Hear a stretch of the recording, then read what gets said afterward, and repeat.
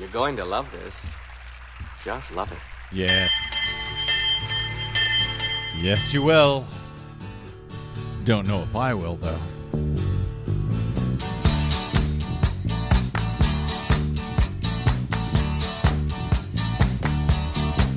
Well, I don't know why I came here tonight. I got the feeling that something ain't right. I'm so scared in case I fall off my chair. And I'm wondering how I'll get down the stairs.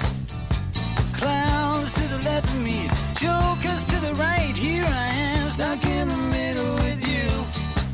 Yes, I'm stuck in the middle with you. Yes, yes, I am. I'm wondering what it is I should do. From Pacifica Radio's KPFK 90.7 FM in Los Angeles, So, yeah, I'm all over the place. this is your BradCast from 91.7 FM KYAQ on the Oregon Central Coast, 90.7 FM in Los Angeles, coast to coast and around the globe on kpfk.org, on the Progressive Voices channel, on Netroots Radio, Indie Media Weekly, FYI Nation, Radio or Not, Radio Free Brooklyn, and 5 days a week on Radio Sputnik. This is your BradCast. Brad Friedman from BradBlog.com, your friendly investigative citizen journalist, blogger, troublemaker, muckraker, and all-around swell fellow, says me, here even though I didn't think I was going to be here today. A funny thing happened. It's a funny thing about breaking news. We got a big show for you today, and we didn't even know we were going to do it. We were supposed to, I'll tell you what was going to happen here. We were supposed to, had some long-scheduled family business over the past few days, some obligations. We were going to take off for a few days, and of course, as soon as I decide to take off, all kinds of news begins breaking. As a matter of fact, when we got off the air last week, right after we got off the air, then comes the breaking news about the indictment of former U.S. House Speaker Denny Hastert. And we had just gotten our final show wrapped up. We were going to be flying across the country, gone for a few days, off the air for a few days, and then that news came in. Now, normally that wouldn't matter much. Breaking news happens, but it happened to be this particular story about Denny Hastert, who we have been covering at BradBlog.com for years, going back to about 2006, and talking about concerns about bribery, about blackmail concerning Denny Hastert. So you can only imagine how insane it made me to hear all the commentary as I'm flying across the country about what? Dennis Hastert? Why, he's Mr. Clean Marine. We had no idea. Denny Hastert, blackmail, what? What could this be about? Well, if you had bothered to read BradBlog.com going back to about 2006, we have been reporting on whistleblower Sibel Edmonds and her charges, her claims about Dennis Hastert, contemporaneous from the time that he was the Speaker of the House, the longest-serving Republican Speaker of the House. And we're going to get into some of those claims because they may, I think they do, come into play here in a certain way in these new charges, these new indictments against Speaker Dennis Hastert, who a lot of people never even heard of. They don't remember. Who? Dennis who? They don't remember. We're going to talk about that in a second because we've got some damn near exclusive audio. And I say damn near exclusive because it was exclusive when we first ran it back in 2009 at BradBlog.com. Audio from former FBI translator Sibel Edmonds, sworn testimony from her concerning Dennis Hastert. And I was happy to say, I should say, flying across the country, I was happy to hear when Rachel Maddow covered this story as it was breaking, I think last Thursday night, she actually referred back to those allegations by Sibel Edmonds, which is great because when we broke a whole lot of them at Brad Blog, well, Rachel Maddow, MSNBC, they didn't seem to be paying a lot of attention back then. More on that in a moment, because just that one story, that wouldn't have been enough to bring me back. Just one, Speaker of the House indicted with 2 criminal charges. That happens every day, right? But we have another story that we have been covering now for the past year at bradblog.com. Again, sometimes almost entirely exclusively, concerning U.S. District Judge Mark Fuller, who was arrested last August for beating his wife. Now, you may or may not have heard over the weekend, as this broke as well, that finally, as we're coming to almost the 1-year mark since Mark Fuller's arrest, finally, he has tendered his resignation to the President of the United States. Now, Mark Fuller was is a U.S. District Court judge who was appointed in 2002 by George W. Bush. He is the judge who oversaw the trial of former Alabama Governor Don Siegelman. Mark Fuller is from Alabama. He was the former Republican head of the Republican Party out there in Alabama. But he had refused to resign despite being arrested on charges of beating his wife. His attorney, in fact, told me that, that 911 call you have with audio of Kelly Fuller saying she is being beaten by her husband, the judge, at a Ritz-Carlton hotel in Atlanta, those slaps, those smacks you hear, that's just Kelly, that's the wife just making up some noise to make it sound like she's been beaten. Like she's being beaten. She was drunk. She was hysterical, says Mark Fuller's attorney, Barry Ragsdale. Well, suddenly, after months and months now, remember this arrest happened last August, after months and months of saying this never happened and we're not resigning. He's going to keep his job as a federal judge, sitting in judgment of others like Don Siegelman, who he sent to jail for 7 years for a crime that 113 bipartisan former state's attorney generals say was never a crime until he was charged with it by a cabal put together by Karl Rove, who used to be a political consultant down in Alabama, as it turns out. Was very close to this federal judge, Mark Fuller, back before he was a federal judge. Anyway, you may have heard that Mark Fuller, for some reason, finally decided to tender his resignation to the president. He won't be resigning immediately, however. He's not going to resign until August 1. Until then, the taxpayer is going to be on the hook for paying him 2 more months at least,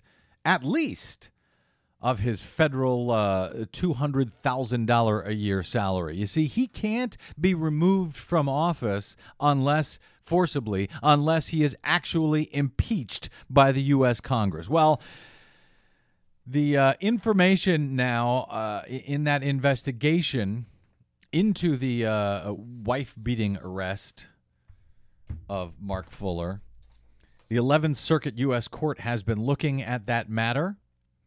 And apparently they have now come back with their finding that they are sending to the U.S. Judiciary Conference, which can then be passed on to the U.S. House. And that group, that 11th Circuit Judicial Council, has found grounds for impeachment for this federal judge. Well, no duh. You think?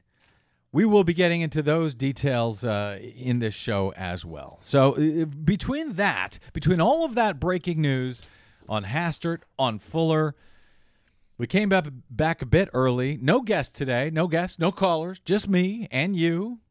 Maybe Desi Doyen from time to time. When I get something wrong, she will correct me. She always does. I just want to let you know what's going on in this story, because these are stories that we have been following at bradblog.com here on the BradCast now for years. And while they're largely ignored, and well, at least today, they don't seem to be being ignored. As a matter of fact, a commenter, this is great, after we were out of town, a commenter at bradblog.com by the name of Whoozy Whatsis, he left a great comment. He said, "A mob of religiously devoted, Regular Brad blog readers who pore voraciously over each and every one of your outstanding articles the instant they're posted and then immediately expects another one without regard for your schedule, priorities, income, physical health, or love life, have elected me their spokesmoron in order to convey the following message to you. Can't wait for your take on this. With a link to Daily Kos's coverage of wife-beating federal judge Mark Fuller, who railroaded Don Siegelman, resigns under pressure. Well, the answer to your prayers is here. Who's what's it? I am back here now to cover exactly this and to cover it a bit early. So let's start, shall we, with Dennis Hastert. Because one of the interesting elements of this Denny Hastert indictment that happened late last week was that a lot of people said, Dennis who? Well, Dennis Hastert became Speaker of the House in the first place because he was supposed to be a guy who was not in trouble, who had no problems, because this was all on the heels of the 1998 impeachment of Bill Clinton and the beating, the drubbing that House Republicans took that year following that drubbing. It was all sort of led by Newt Gingrich back then. Turns out they were going after Bill Clinton for having an affair, and it turns out Newt Gingrich himself was having an affair. So when that came out, Gingrich eventually stepped down. In his place, Bob Livingston, a Republican who had been in the House for years, he was elected as Speaker of the House, and wouldn't you know it, as it turns out, thanks to Larry Flynt at Hustler magazine, where, by the way, I still write from time to time, Larry Flynt came out, was offering $1 million to anyone who had evidence of these people who were impeaching Bill Clinton, evidence that they were having an affair. Well, apparently there was evidence that Bob Livingston himself was having an affair, and this we know thanks to Larry Flynt and Hustler. And so Bob Livingston then had to step down as well. Well, now they had to find someone to become the Speaker of the House for the Republicans. Given the fact that everyone else who was impeaching Bill Clinton seemed to be having an affair, they had to find someone. So they found Dennis Hastert, Mr. Clean Marine, former high school wrestling coach, football coach, backbencher. No one had ever really heard of him. He was going to keep Republicans out of trouble. No one could actually find any problem with him. And in fact, Larry Flynt and Hustler, to my knowledge, did not find any problem with him, at least not back then. But as I wrote at Hustler, both about this story and Sibel Edmonds, the translator I mentioned before, and about the Mark Fuller story, you see that there was a time years ago, back during the Bush administration, when people like me weren't allowed to write pretty much anywhere. And I remember going to, because you couldn't say bad things about the president. You couldn't say bad things about Republicans. And I remember going, I was at a speaking event in Santa Cruz, I think it was, up in California, independent media event. And a story that I had broken, I think it was on Ann Coulter and the fact that she committed voter fraud.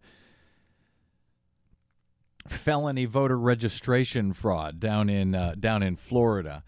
I think I was on the cover of Hustler, and they had just sent me not me, I wasn't naked, just my name, Ann Coulter, voter fraud felon by Brad Friedman. And I pulled out the cover of that Hustler, and I showed it to this independent media conference, and sort of quoting, paraphrasing, if you will, Don Rumsfeld at the time, I said, you know what, sometimes you go to press with the media you have, not the media you want. And in fact, Hustler was a media outlet that we had. Hustler was a media outlet that did not flinch during the Bush administration, that did not flinch when pretty much damn near all of the corporate media would not run things that were in any way seen to be critical of George W. Bush and Republicans and that particular administration. But Hustler did. So good for Hustler. including good for Larry Flynt for outing Bob Livingston and Newt Gingrich and that hypocrisy, and ultimately giving us Denny Hastert. But one of the stories that Hustler allowed me to write for them when others wouldn't was the story of Sibel Edmonds, a former FBI translator who joined the FBI after 9/11. She had actually applied years earlier, but she joined the FBI after 9/11 when they were looking for additional translators for, languages like Persian and Farsi and Turkish and so forth. And she speaks all of them. And they needed translators to go through the backlog of wiretaps that the FBI had been making in their various investigations going back over years that had backlogged leading up to 9/11. And you'll remember when after 9/11, one of the things the 9/11 committee, for what it's worth, one of the things they found about it was, there were signs that we could have done something we should have known before 9/11 happened. There were signs, but it was all backlogged, and there weren't enough people checking the wiretapes and the transcripts and so forth. And Sibel Edmonds had some extraordinary claims to make. We'll see. Maybe we'll have her on later in this week. We've had her on this show before in years past. But she had some extraordinary claims, and I'm not going to even go into all the details right now because there were so many, and they are so extraordinary. But nonetheless, she was not allowed to speak about those claims as she became a whistleblower. She spoke in private with members of Congress, told them what it was that she saw. Chuck Grassley, I think, and Leahy from Vermont. They were the ranking Republican and Democrats on the Senate Judiciary Committee. They thought that she was credible. They found her to be credible. And yet the Bush administration came in and invoked the state secrets privilege, which is something that's not even a law. It's just an executive privilege that presidents like to invoke, and courts will often go along with when it is used. It's rarely invoked, but it was invoked, I believe, at least twice in the case of Sibel Edmonds. So much did the Bush administration not want Sibel Edmonds to talk about what she saw as a translator at the FBI that they invoked the state secrets privilege, and the ACLU took up her case. The ACLU called her the most gagged woman in the history of the United States. Because when the presidential administration invokes state secrets privilege, even Sibel did not get to be there in court when that was done. The government comes in, they take the judge in the back room, and they tell them why it is that this information is so important to national security that it can't even come out, that the accuser, that the other party can't even be there to counter that information. And they got away with it. And her case went all the way up to the Supreme Court. And she was not able to get that information out. Yet we covered it on the Brad blog year after year after year. Dan Ellsberg, the Pentagon Papers whistleblower, he spoke about it he wrote about it at Brad blog. Said that Sibel Edmonds' information is the most explosive information since the Pentagon Papers. I think he said it was more explosive than the Pentagon Papers. In any event, I'm trying to keep it short, not succeeding. But after years, she finally said, you know what? I'm going to tell what I know. And, if a mainstream media outlet will let me speak it, without interruption, live. Well, I remember hearing from ABC News, because we broke that story at Brad Blog. ABC News contacted me. They said, well, we'd like to talk to her, but, we'll have to report it out. It's going to take time. Sibel said, no. You can't do that because you'll cut it up. You'll go to the government. They'll say, no, you can't put this out. And then you'll smear me in the process. Well, as it turns out, in 2009, a court case in Ohio came up concerning, sort of cursorily concerning some of the charges that she was making, and she was called as a witness. And as a witness, she was allowed to testify under oath. And we were all waiting at the time it happened. I remember this I think it was the summer of July 2009. She was about to make her to give her under oath testimony on all of these things that she knew, and there was a lot of them. It had to do with nuclear weapons being sold on the black market as the State Department was looking the other way. It had to do with Congress members of both parties being bribed and blackmailed and so forth. This much we knew. Some of that came out in Vanity Fair. Some of it came out on 60 Minutes, who covered Sibel Edmonds' story twice. I think they reran her story back when she couldn't talk. Once she could talk, they stopped following it. Imagine that. They stopped reporting what she had to say. Anyway, she was called in 2009 in a court case in Ohio to be asked a bunch of questions. We thought the DOJ might show up and try to stop her and invoke the state secrets privilege, but they didn't. This time it was under Barack Obama. And to his credit, they did not stop her from talking. They let her testify. And we have the entire Sibel Edmonds testimony from 2009 in Ohio at bradblog.com. One of those folks that she said was being bribed and blackmailed at the time was Dennis Hastert, Mr. Clean Marine, that last week everyone said, that's outrageous. What? I had no idea. Well, we had an idea. We had an idea at least that this whistleblower was claiming he wasn't such a clean Marine. And she was saying that this was based on transcripts that she had personally seen involving Dennis Hastert, involving Turkish drug agents, I think, dark Turkish agents at the time, making claims about Denny Hastert. And she was being very careful in 2009 to still try to not, violate classified secrets during her testimony. But she was asked directly about Dennis Hastert during that testimony.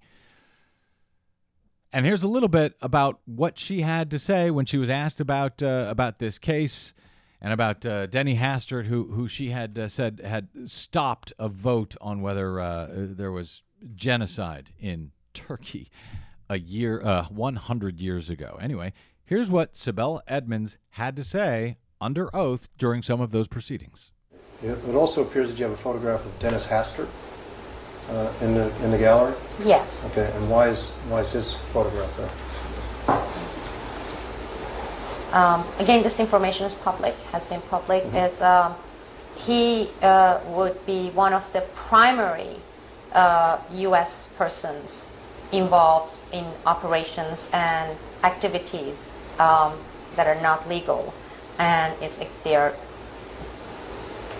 not for the interest of the United States, but for the interest of foreign governments and foreign entities. Yeah, and again, Mr. Hastert was the Speaker of the House, and representative from Illinois. At the time, he was. Can you tell me anything about what your concerns are about Mr. Hastert? This information has been public. The concerns, again, would be in several categories. The acceptance of large sums of bribery in forms of cash or laundered cash, and laundering it to make it look legal for his campaigns and also for his personal use, in order to do certain favors and call for certain actions and make certain things happen for foreign entities and foreign governments' interest, Turkish government's interest and Turkish business entities' interests. Now, I should say there, I should correct, I said Armenian genocide. I should say it was I said Turkish genocide. It was the Armenian genocide by Turkey 100 years ago. And a vote in Congress was going to happen to recognize that genocide, but at the last minute, Denny Hastert stopped it. Now, that was Sibel Edmonds, FBI translator turned whistleblower, talking about Dennis Hastert and things that she says, at least, that she saw when she was translating on behalf of the FBI, translating old wiretaps, laundered cash, bribery, favors, calls for certain actions. Does it mean these things happen? No, it doesn't. But at the time when we reported on this, when we ran her explosive allegations, you had a media going, what? No, not our Dennis Hastert. No way. He's a high school teacher. He would never do anything like that. Now, of course, we are beginning to learn, still from unnamed sources, about what these charges against Dennis Hastert are about. Allegedly, they appear to have something to do with sexual transgressions back when he was a high school teacher with perhaps a student. But of course, what? Not Denny Hastert. He would never do anything like that. Well, apparently, according to this whistleblower back in 2009 and before then, sure, he would. Here's a few, although it was, ignored at the time by the mainstream media because, whistleblowers, all they want to do is get famous because, whistleblowers, that looks great on your resume. Nothing but money when you're a whistleblower. Anyway, here's a few more moments concerning Dennis Hastert from the Sibel Edmonds testimony in this case back in 2009 about some, I think she regards them as immoral activities in a townhouse in D.C. With regard to Mr. Hastert, for example, he used a townhouse that was not his residence and for certain not very morally accepted activities. Now, whether that was being used as blackmail, I don't know. But the fact that foreign entities knew about this, in fact, they sometimes participated in some of those not maybe morally well activities in that particular townhouse that was supposed to be an office, not a house, residence, at certain hours, certain days, evenings of the week. So I can't say if that was used as blackmail or not, but certain activities, they were shared, they were known. They were shared, they were known, certain activities. And now, as it turns out, at least according to information reported by the LA Times, following the indictment, certain activity may be at the root of the reasons that Denny Hastert ultimately has been indicted now for agreeing to pay $3.5 million in hush money to keep a still unidentified person silent about quote-unquote prior misconduct, past misconduct by defendant against individual A that had occurred years earlier. And he's actually not indicted for the hush money. He's indicted for the way he structured the hush money by trying to take it out in less than $10,000 increments so as not to flag the federal government. And then lying about it to the FBI when he was asked about it. Now, the question, of course, has come up since then, well, where did a humble teacher and politician, high school wrestling coach end up with $3.5 million? Well, that was something else that Sibel Edmonds had told us, because for all of those years that she was saying that he had been doing favors for the Turkish government, what do you know? As soon as Dennis Hastert resigned from Congress, once the Democrats took over the U.S. House, Denny Hastert went to a great big, really high-priced lobbying firm to lobby on behalf of Turkey. Of Turkey, the country of Turkey. Just as Sibel Edmonds, the whistleblower, had suggested would likely be the case, given the actions that he pulled off on behalf of Turkey while he was, of all the countries in the world, that's the one that he goes to become a lobbyist for. And boy, did he make a lot of loot working for that lobbying firm. And he's been working for him up until he was indicted last week. And this firm removed him from their website just last week. Dickstein Shapiro is the name of the group. So a lot of this, big news, big surprise to a lot of people in the mainstream corporate media. Maybe not that big of a surprise to those who had followed BradBlog.com over all of these years. Yes, sometimes you go to press with the media you have, not the media you want. In this case, it's the media that has been reporting to you what others would not, with evidence to independently verify what we've been reporting for years and years. Had you been reading us, you might not have been so surprised when Dennis Hastert was indicted last week. I suspect there will be much more on that story in the days ahead. We're going to take a quick break and come back with the other story you might have known about a year ago, at least, had you been following BradBlog.com.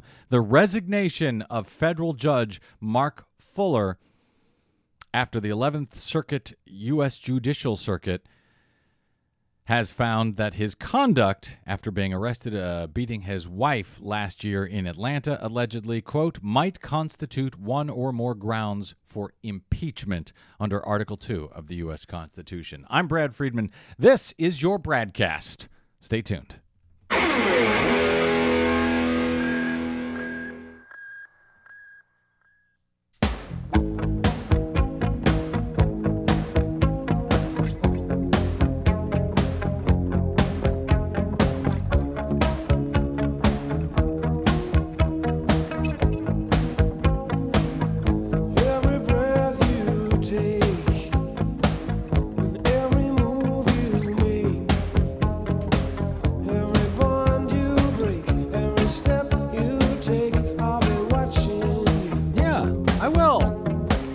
Said it. I meant it. Yes. Welcome back to the BradCast. Brad Friedman from BradBlog.com. Back early because you deserve it. Actually, because breaking news on a lot of the stories, on several big stories that we've been covering for many years here on the BradCast and at BradBlog.com. Talked a little bit about the Denny Hastert business and the claims that had you been paying attention to Brad Blog years earlier, you would have known, you would have at least have not been quite as surprised when Denny Hastert was indicted last week in what appears to be related to past indiscretions, bribery, blackmail, who knows? Perhaps of a former student of his back when he was a high school teacher. We'll learn more about that in the days ahead, but the point is, we knew there were allegations against him. And speaking of allegations that the mainstream media had been ignoring, but we hadn't, federal judge Mark Fuller, U.S. District Court judge from the Middle District of Alabama. We've been driving you crazy with our coverage of this story here on the BradCast at BradBlog.com. We've been playing the audio from the 911 call from his wife, Kelly Fuller, because no one else was playing it. They were upset when NFL superstar Ray Rice, when there was video of him knocking out his wife in an elevator. But this one, there was no video of it. Sure, the guy happens to be a U.S. federal judge with a lifetime appointment, $200,000 a year. Can't be removed from office other than by an act of Congress. But hey, we got no evidence of it. Why be upset? Well, we do have evidence of what Judge Fuller was doing to his wife, Kelly. We have a 911 call that we have played on this show. We obtained in full and published in full exclusively at BradBlog.com. Where his wife is asking for an ambulance, saying that he is beating on me. This is the guy, Judge Fuller, former Republican operative in the state of Alabama, who was appointed by Karl Rove / George W. Bush back in 2002 to be a federal judge with this lifetime appointment, and then to go after Don Siegelman, the former very popular Democratic governor of Alabama, on charges that no one had ever known constituted bribery before. This guy had a grudge against Siegelman. He should have recused himself from the case. He did not. Siegelman is now in a federal institution for 6.5 years. Won't be out until he's 27, until 2017. On the other hand, Judge Fuller was arrested last August, almost a year ago, on charges of beating his wife. And because he was allegedly a first-time offender, the state court there let him off the hook, by and large. He was allowed to strike a deal for a pretrial diversion. All Judge Mark Fuller, federal judge, very powerful federal judge, sitting in judgment of others, all he had to do was go to domestic counseling, domestic abuse counseling, once a week for 24 weeks and get a court-ordered drug and alcohol evaluation, and he'd be off the hook. His criminal record would be entirely expunged as if it never happened. He could go back to court, go back to sitting in judgment of others. And this wife-beating episode literally would never have happened, at least as far as the court system was concerned.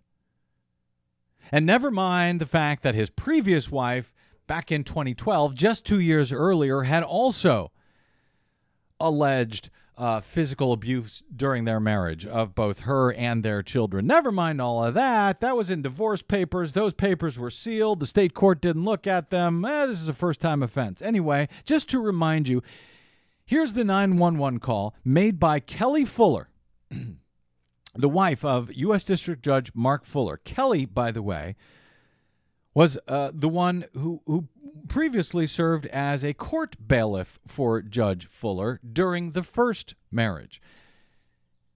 And as those court papers said from that first marriage in 2012, Kelly, then Kelly Gregg, was having an affair with Judge Fuller at the time of the divorce, and then they went on to get married. And then apparently, if you believe your own ears, in this 911 call, Kelly Fuller went on to become Judge Fuller's next victim. What's going on? This is domestic. Excuse me? A domestic dispute. Okay, with yourself and who else? I'm calling. I need help. What's your name? Kelly Fuller. Okay, do you need an ambulance? Yes, please. Kelly? Kelly.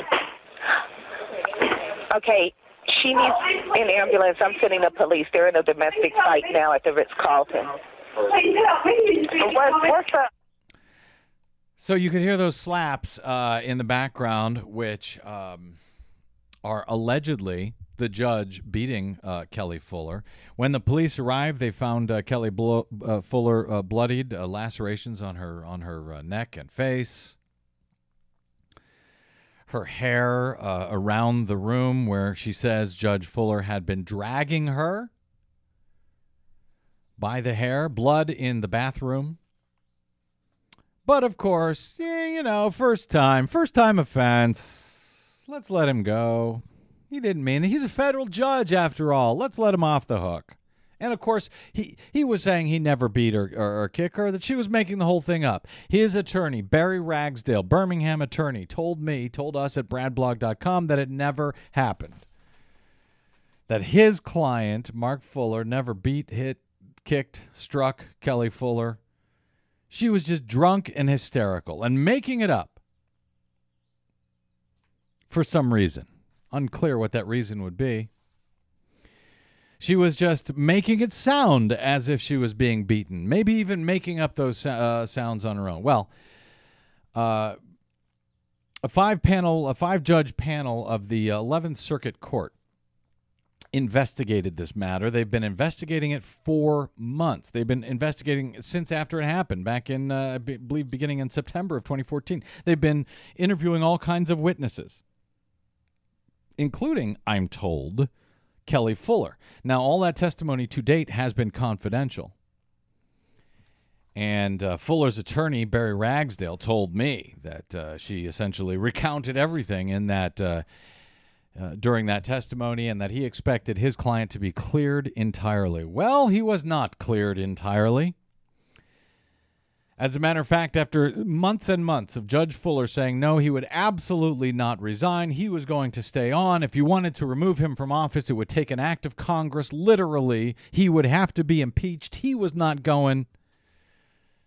All of a sudden, over the weekend, when I'm out of town and can't cover it, he decides to give a two-sentence resignation letter to President Obama, saying that it has been an honor and privilege to serve, but he is stepping down. Now, why did that happen all of a sudden? Why did that happen after all of this time of claiming he didn't do anything wrong, and that his own attorney said, no, he didn't do anything wrong. There was no beating, no kicking, no nothing here. Why all of a sudden did Judge Mark Fuller decide to resign over the weekend? Well, I think now we know. The five-judge panel on the 11th Circuit U.S. Court of Appeals that had been brought together to investigate this matter and who had taken all kinds of testimony, and as a matter of fact, last, I think, April, everyone thought that the investigation was going to wrap up. They were going to come out with their findings. send them up the chain, maybe go to the U.S. House where there could be impeachment hearings, but everyone thought it was unlikely. All of a sudden, that 5-judge panel decided they wanted more testimony. Really? Why? About what? We don't know. And we still don't know because that information has yet to be released. But as of this afternoon, as first reported by the Atlanta legal news outlet, the Daily Report, the Judicial Council has released a one-page order signed by the acting chief circuit judge. Here's what that is. 2 paragraphs. Here's what it says. Judicial Council order. The Judicial Council of the 11th Judicial Circuit, having unanimously adopted the findings and recommendations of the report of the special committee filed with the Judicial Council on April 27, 2015, hereby finds that Judge Fuller's conduct, quote, might constitute one or more grounds for impeachment under Article 2 of the Constitution, unquote. Accordingly, the Judicial Council declines to dismiss the complaints against Fuller, and the Judicial Council instead refers this finding, along with the special committee report and the records of those proceedings, to the Judicial Conference of the United States. So ordered this the first day of June 2015. Gerald Bard Joe Flatt, acting chief circuit judge. Okay, so what that means is the 5-judge special committee that was convened to look in this case could not do away with the complaint that was filed against Mark Fuller, saying that he was not fit for office, and that 5-judge panel found that his conduct, quote, might constitute one or more grounds for impeachment under Article 2 of the Constitution.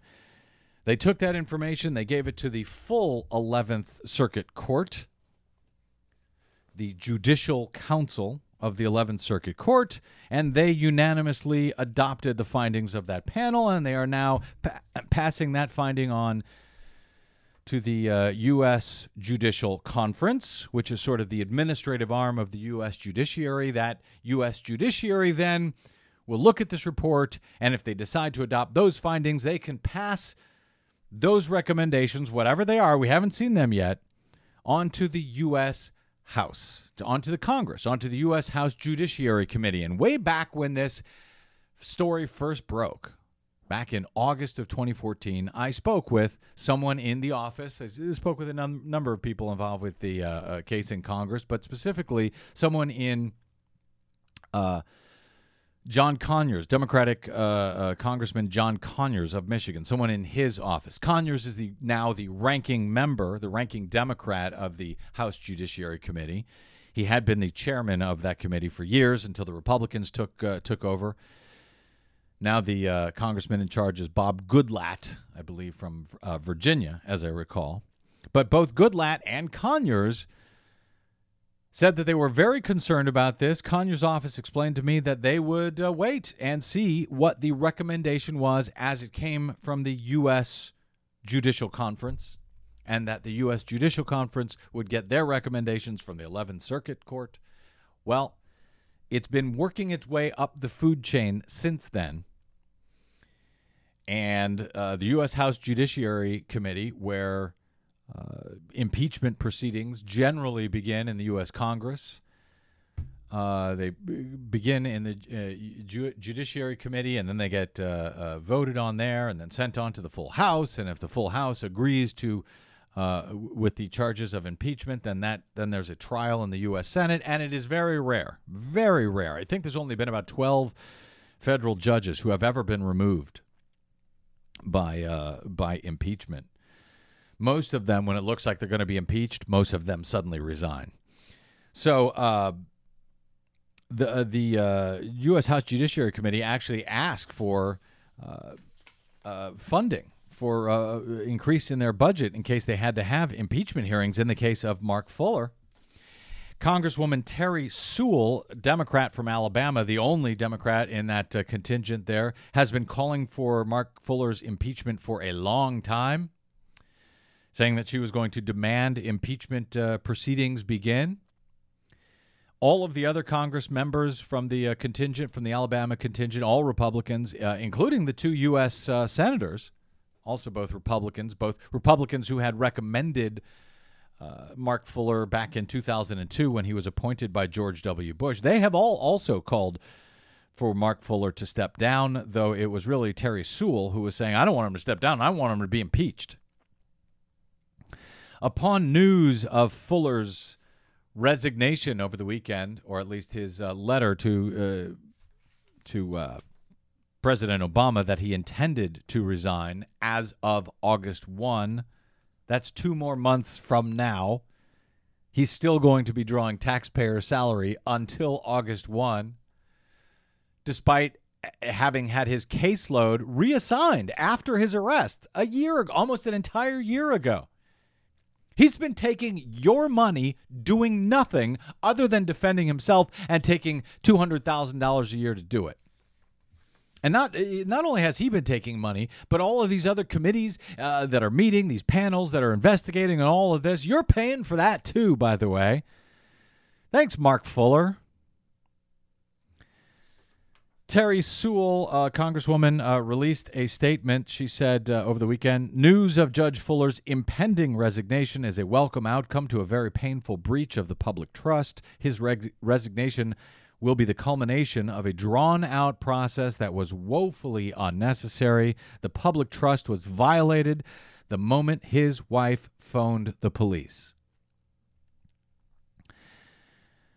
Congresswoman Sewell says justice was not served here.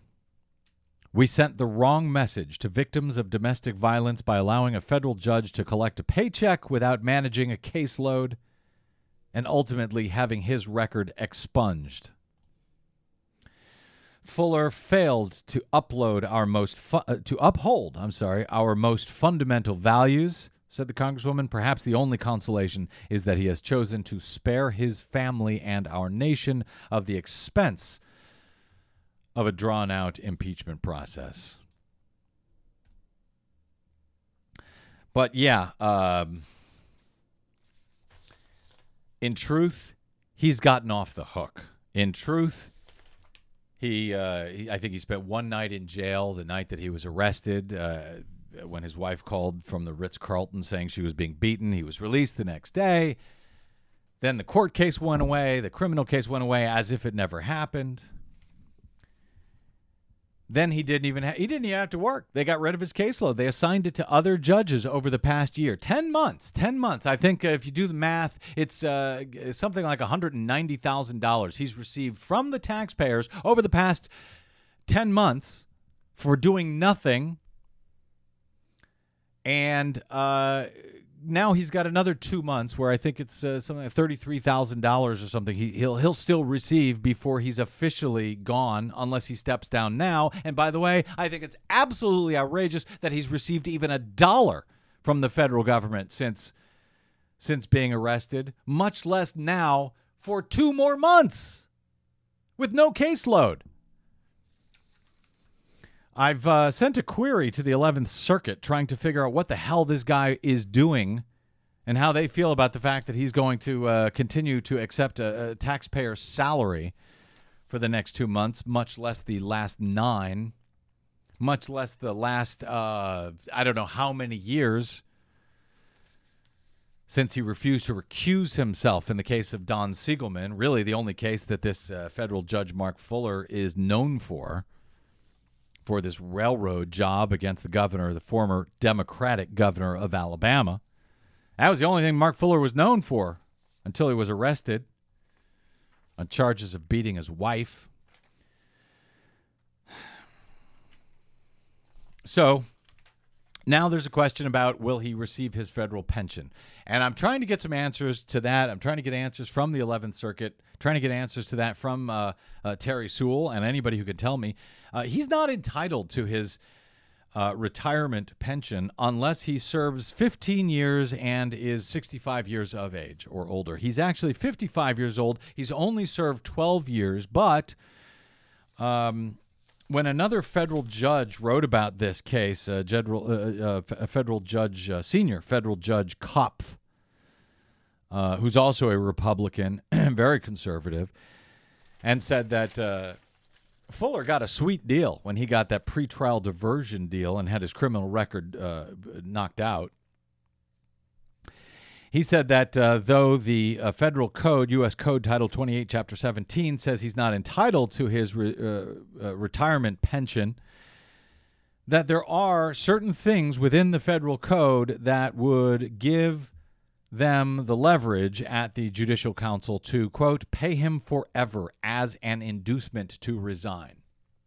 The question now is, has he been paid as an inducement to resign? Did he get yet another sweet deal? Will he get to collect his retirement pension that he doesn't deserve for the rest of his life? These are questions that we will continue to keep our eyes on, that I'm continuing to try to figure out, but that's where we are. And that's some pretty big breaking news. And by the way, impeachment can still continue against this federal judge. And frankly, if he is still obtaining tens of thousands of dollars from the taxpayers, not just in the next 2 months, but perhaps for the rest of his life, perhaps the House should consider looking at impeachment hearings against this federal judge, Mark Fuller, whether he has resigned from office or not. Man, what a story. We will continue to tell it, even while too many others continue to ignore it. I'm Brad Friedman. This is your BradCast. Stay tuned. He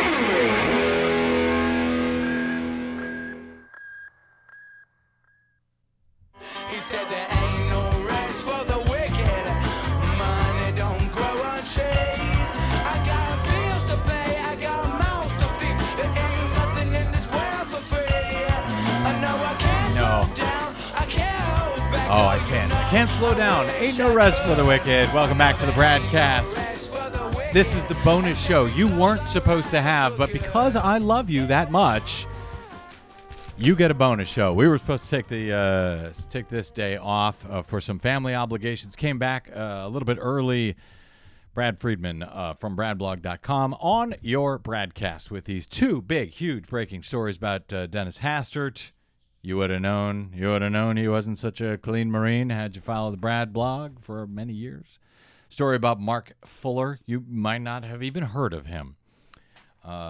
If you didn't follow bradblog.com, because nobody gave a damn. It was remarkable when Ray Rice, the NFL player, when video came out of him beating his wife, all of these folks in Congress were furious. Oh, it's outrageous. An NFL superstar beats his wife, gets off the hook with a slap on the wrist. And I'm sitting here thinking, stop pretending you give a damn about Ray Rice and what he did to his wife, beating his wife. Because you, Congress, are the only ones who can actually remove a federal judge from office after he, beat his wife. At least was arrested for doing so. So the hypocrisy in Congress was amazing. And in some sense, I think that Mark Fuller would have even flown even further below the radar had it not been for that Ray Rice video. Yeah, I believe you're right about that. I wrote an article about it saying, how can you be so concerned about Ray Rice when you don't give a damn about this federal judge who did this? And it seemed like, yes, first, if it's not on video, it's like it didn't happen at all. And there was probably a racial component as part of that as well, I think. Oh, there you go, playing the race card. Yeah, because, Judge Fuller is white. Ray Rice, the football player, is black.